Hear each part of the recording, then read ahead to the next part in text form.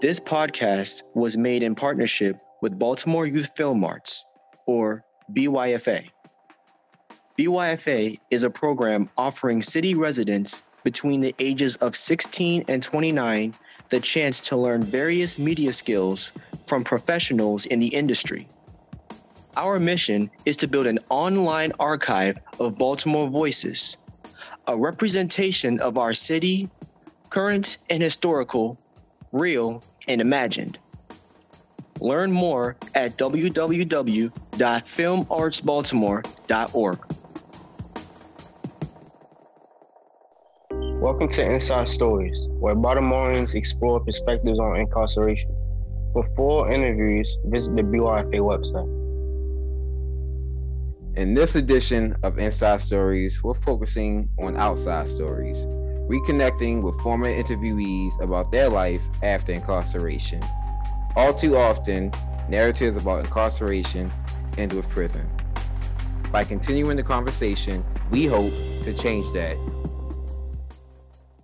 Today's episode, we're speaking with Stanley Bobbitt Jr., Kenneth Tucker, Mark D. Mines, Bill Gardner.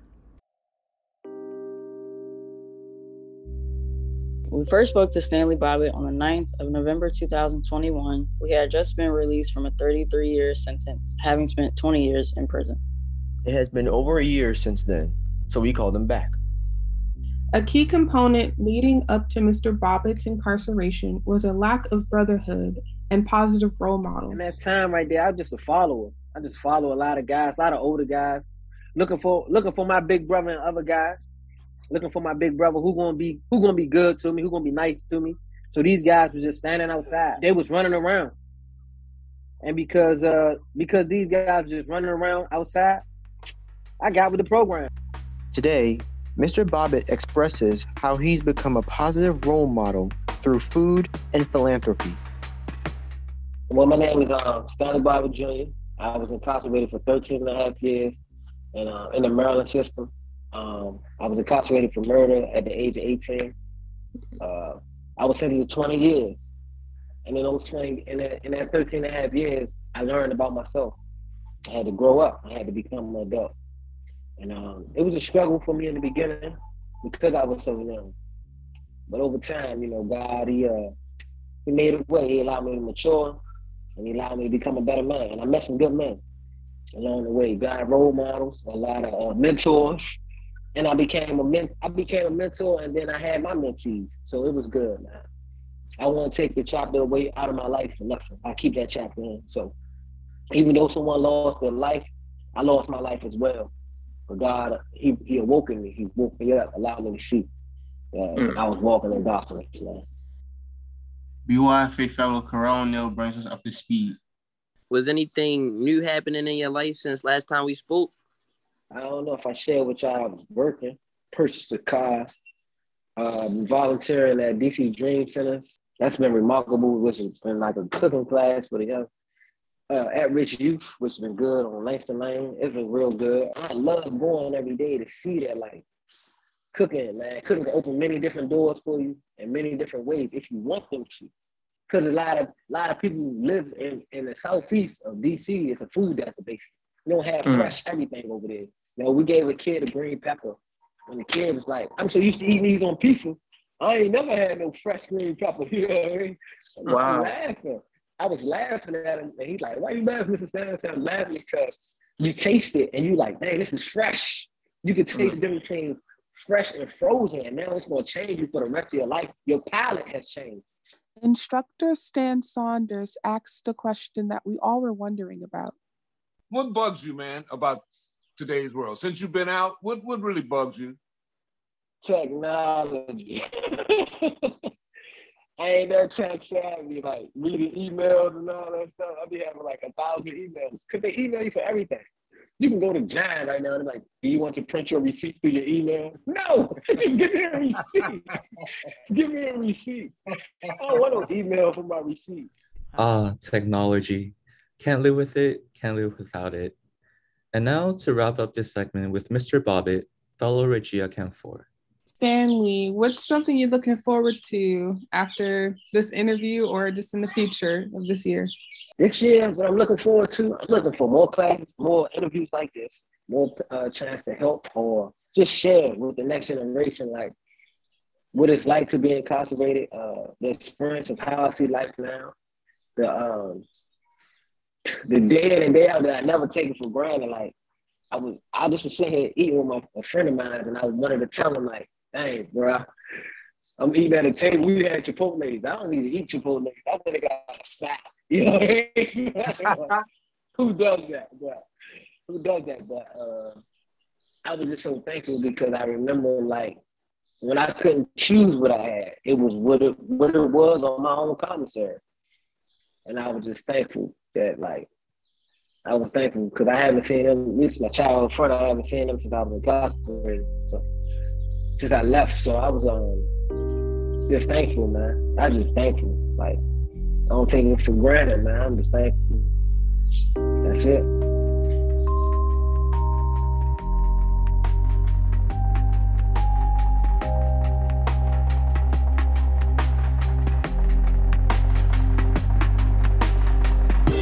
When we called Kenneth Tucker in November of 2021, he was still in transitional housing, only months out of a 45-year sentence.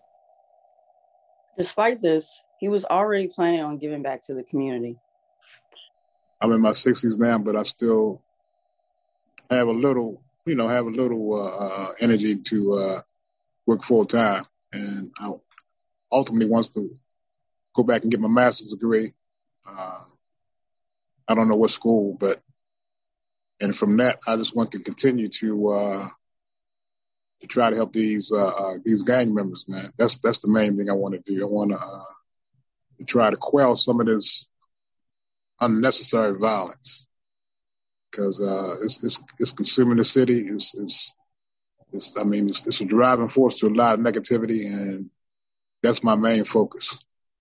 The work he's talking about is with AVP, Anti-Violence Program, who he started with in prison and was still working with when we called him again in 2022.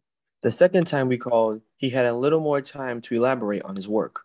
That particular group deals with more or less quelling its issues with dealing with violence, enabling people to get different types of techniques and skills to deal with communications, and also what it does, it incorporates having the youth deal with other youth and helping them deal with different situations.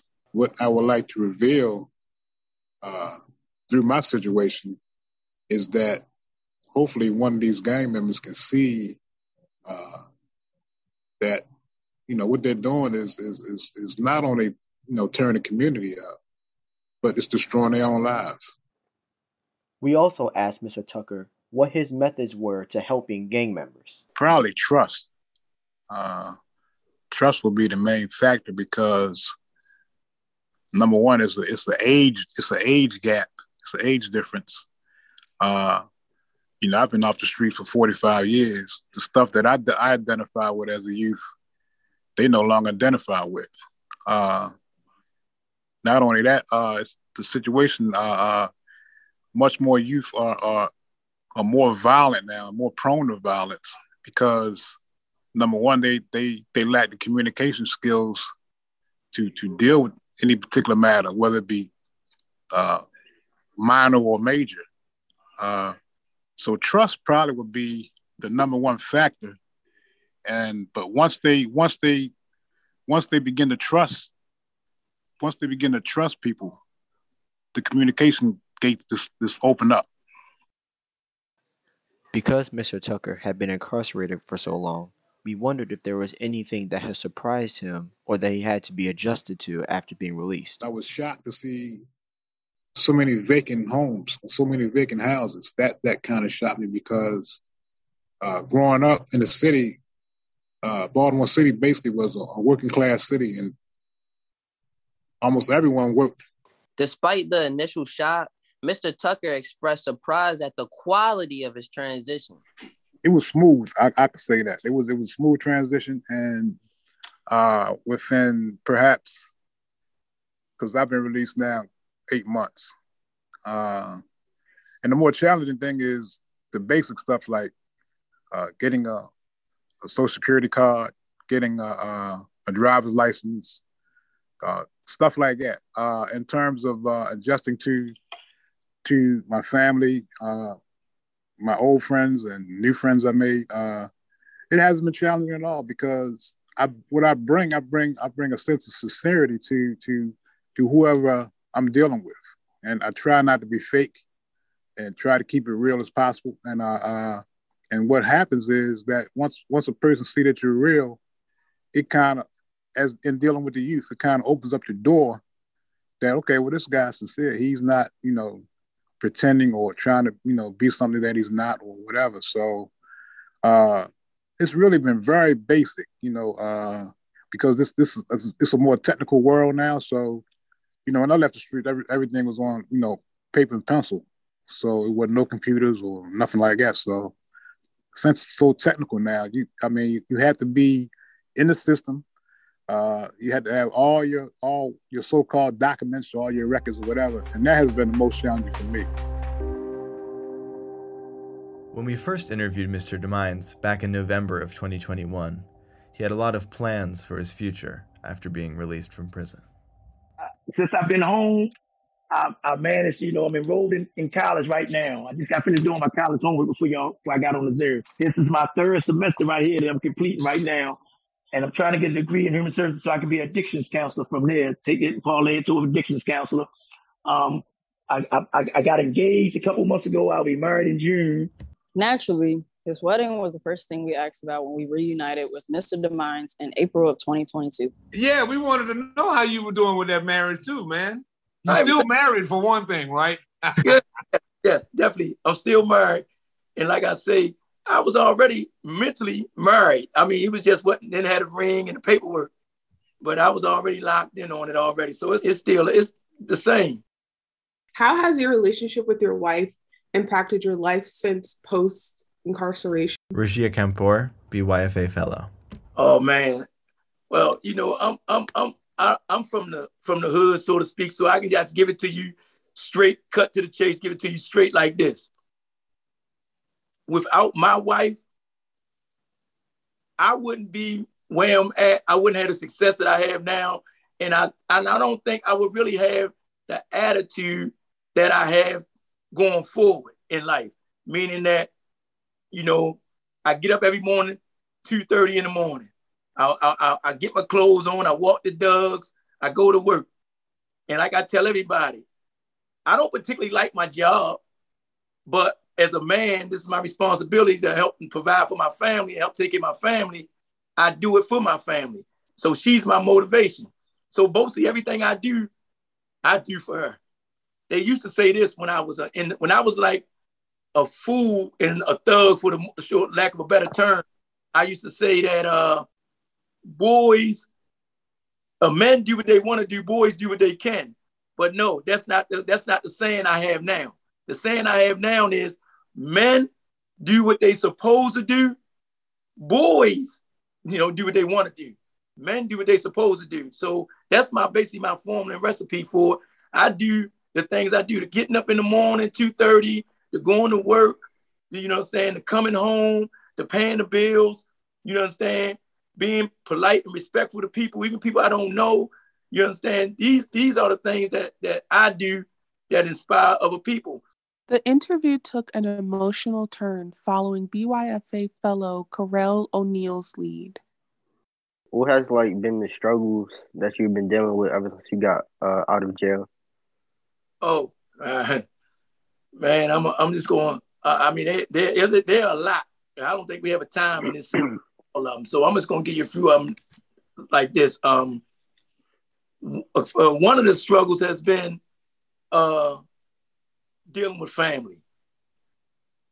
Because my idea of family is, it was a little different. Family is family. Family means everything. When you say you love a person, do not put love in harm's way by any means.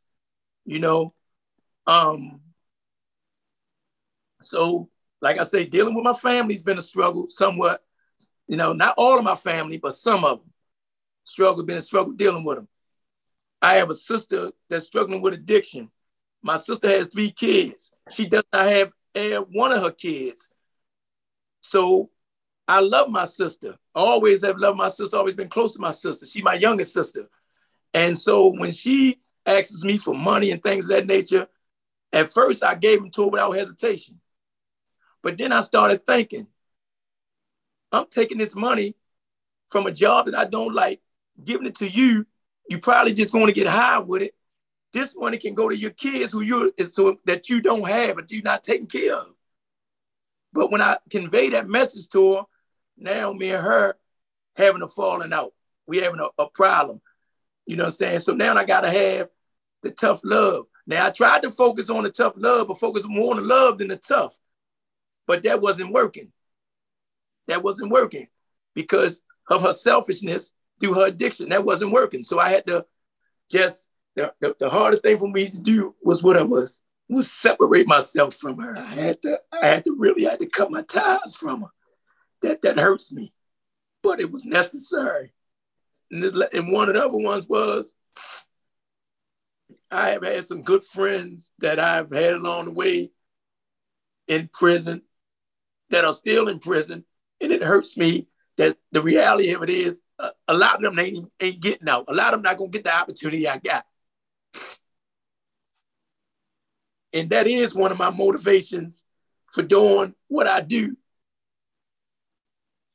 out here, is because I know some of them ain't going to get out here and get the opportunity I got. So I'm not going to squander my opportunity when there's so many of them that's still there that ain't going to get the opportunity. So, you know, the struggle, and since I've been home, I probably done been to, no exaggeration, I probably done been to 10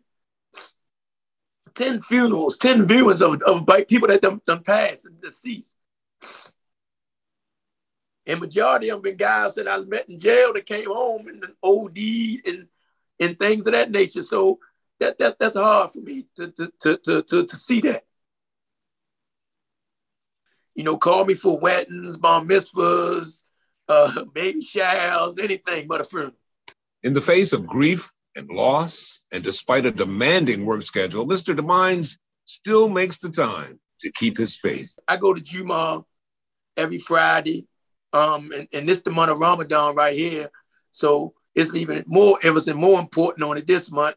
So yeah, I go to Juma every Friday. Whether I get there a little late or early, I'm there. And I work in a bakery, so every Friday I ask my supervisor, can I get this bread? And I take 2 boxes of bread to the masjid every Friday and donate it. And every Sunday I donate it to anywhere else. That's what I do. I do that. I try to do that now without fail. This is what helped keep me grounded and centered and help make my journey out here a little easier. So I need that. I think that's what a lot of us, I ain't saying you need to be Muslim, but a lot of us is lack in spirituality. So since I gained it, God ain't never failed me personally. So I don't see no need to stop believing in him now and stop worshiping now. Because I believe wholeheartedly that God was the one that opened the doors for me and helped me get out here.